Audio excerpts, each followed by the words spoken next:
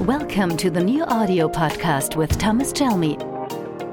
Take off now and boost your efficiency in leadership, teamwork, and customer contact.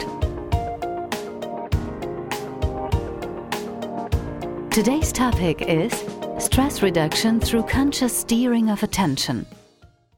Do you ever feel stressed?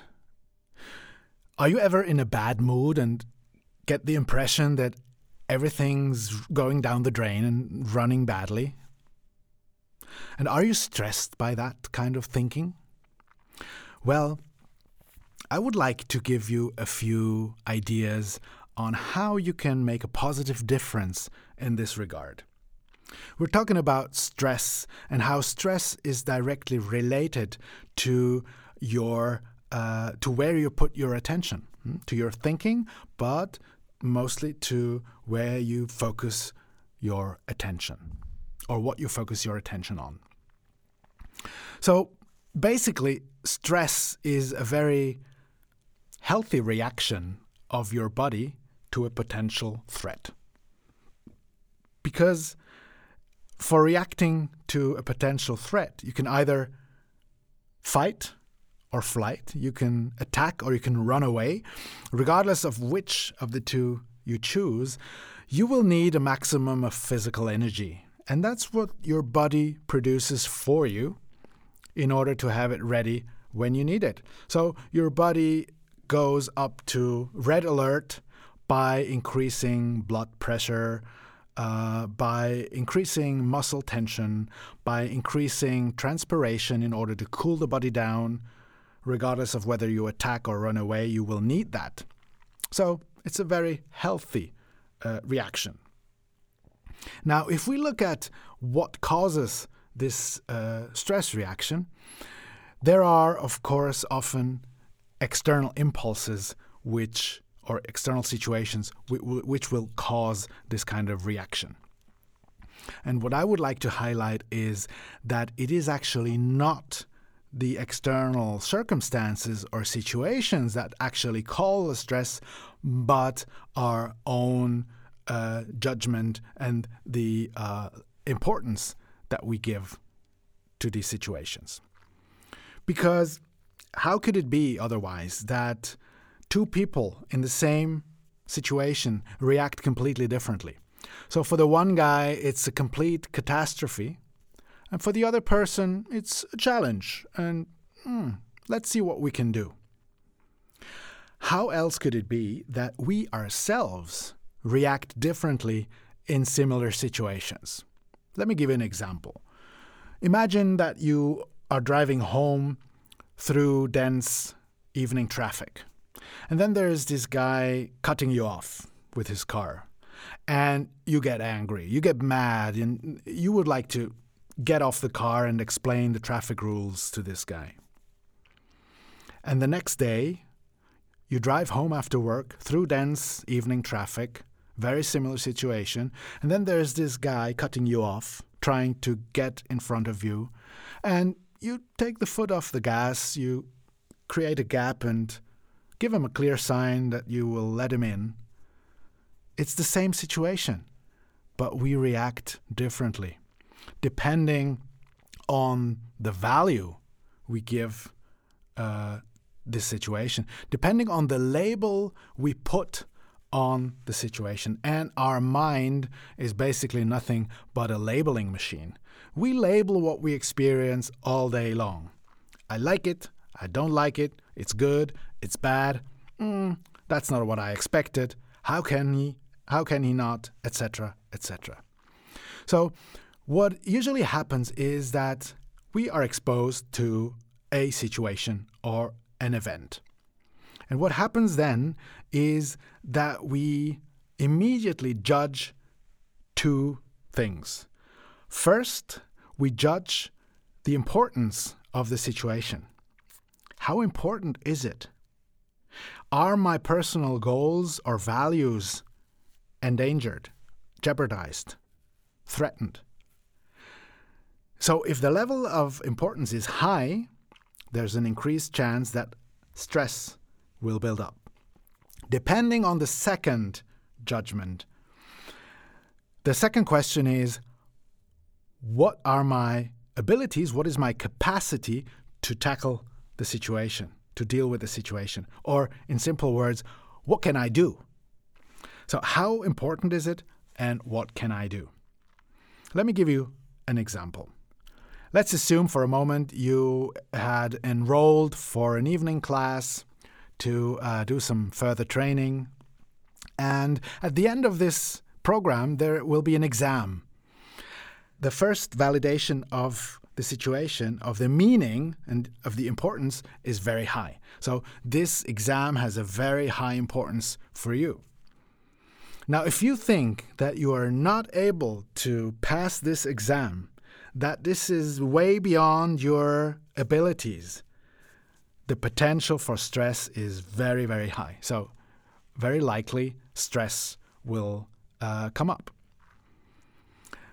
If you feel like you can prepare well and you can maybe get some support from others in order to prepare well for the exam, and there's a good chance that you will pass the exam, no stress will arise.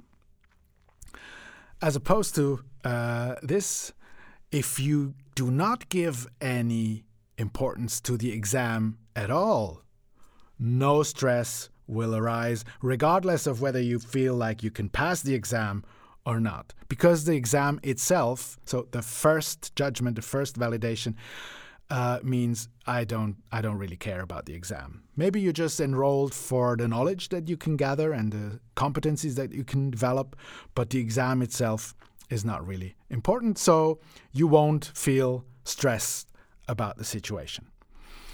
So, in other words, we create our own reality by the way we think about reality. And it's not the things themselves or the situations that cause stress or that make us feel bad. It's our opinions that we create, the stories we tell ourselves about what we experience. It's like our life is a documentary, and we constantly create comments about what we see and what we experience. And these comments are the decisive factor that cause stress, that will cause bad feelings, bad emotions, or unfavorable emotions, and will make us feel bad. Another aspect in all of this is that our perception has a slight distortion towards the negative. We could say that we are not necessarily realistic in our perception, but instead, everything that we consider negative, everything that we label negative, gets a lot more attention. It's like a magnet for our attention. That's where it naturally goes. And in addition to that, it's also like a magnifying glass. So anything that we consider negative does not only attract our attention, but also comes or seems to be much, much bigger than it actually is. Much bigger, much more important. And there's an Asian saying that goes, a falling tree makes a lot more noise than a whole growing forest, which actually describes it pretty well. The falling tree is that one customer that is complaining and gets all the attention, while 25 other customers are happy and satisfied, but they don't necessarily scream at you. There's this one employee that currently doesn't perform, that gets all the attention, while the rest of the team is really performing greatly. So this negative bias, as it's called, has its origin in our evolution. Our ancestors who went out hunting every day, they had to calibrate their radar towards the negative. They had to pay attention to anything that could mean a potential threat to their lives. So it's very natural, it's very human, although it doesn't always serve our needs or our need to be happy, and to be in a positive and constructive state. So the good news is that we can use our Homo sapiens brain to consciously steer our attention. Because you can think of our attention as like being the light beam of a torch, of a flashlight. Where you shed your light, that's what you see, that's what you perceive. If you put your lights of attention to problems, problems is what you will see. If you guide your attention and focus on possibilities and options, possibilities and options is what you will see. So, what I'm saying here is not put your attention away from the negative and put it on the positive. Focus on the positive only. That's the whole positive thinking literature. I'm quite skeptic in that regard, because it would be just as much as a distortion as a negativity bias. So what I'm proposing here is that just with a real flashlight or a torch, you turn the lens. You turn the lens for the light beam to become broader. So you shed light on the whole situation, not only on the falling tree or the falling trees, but also on the growing forest. The growing forest being more quiet, of course. And that's why you have to consciously go looking for any positive changes, anything that works well, anything that is available, that functions, and that has maybe started turning into the right direction. So leaders, for instance, who are victims to that negativity bias and lead like that, they lead with a problem focus.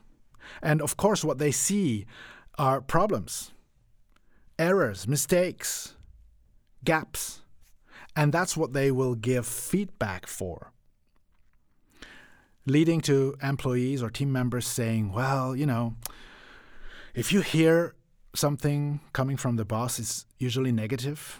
If you get feedback when everything is going well or we do things well, we don't hear anything. That's the reason why. So if you are a leader, try to expand your focus of attention also to the growing forest. Try to notice when people are doing things well and give them recognition, give them positive feedback.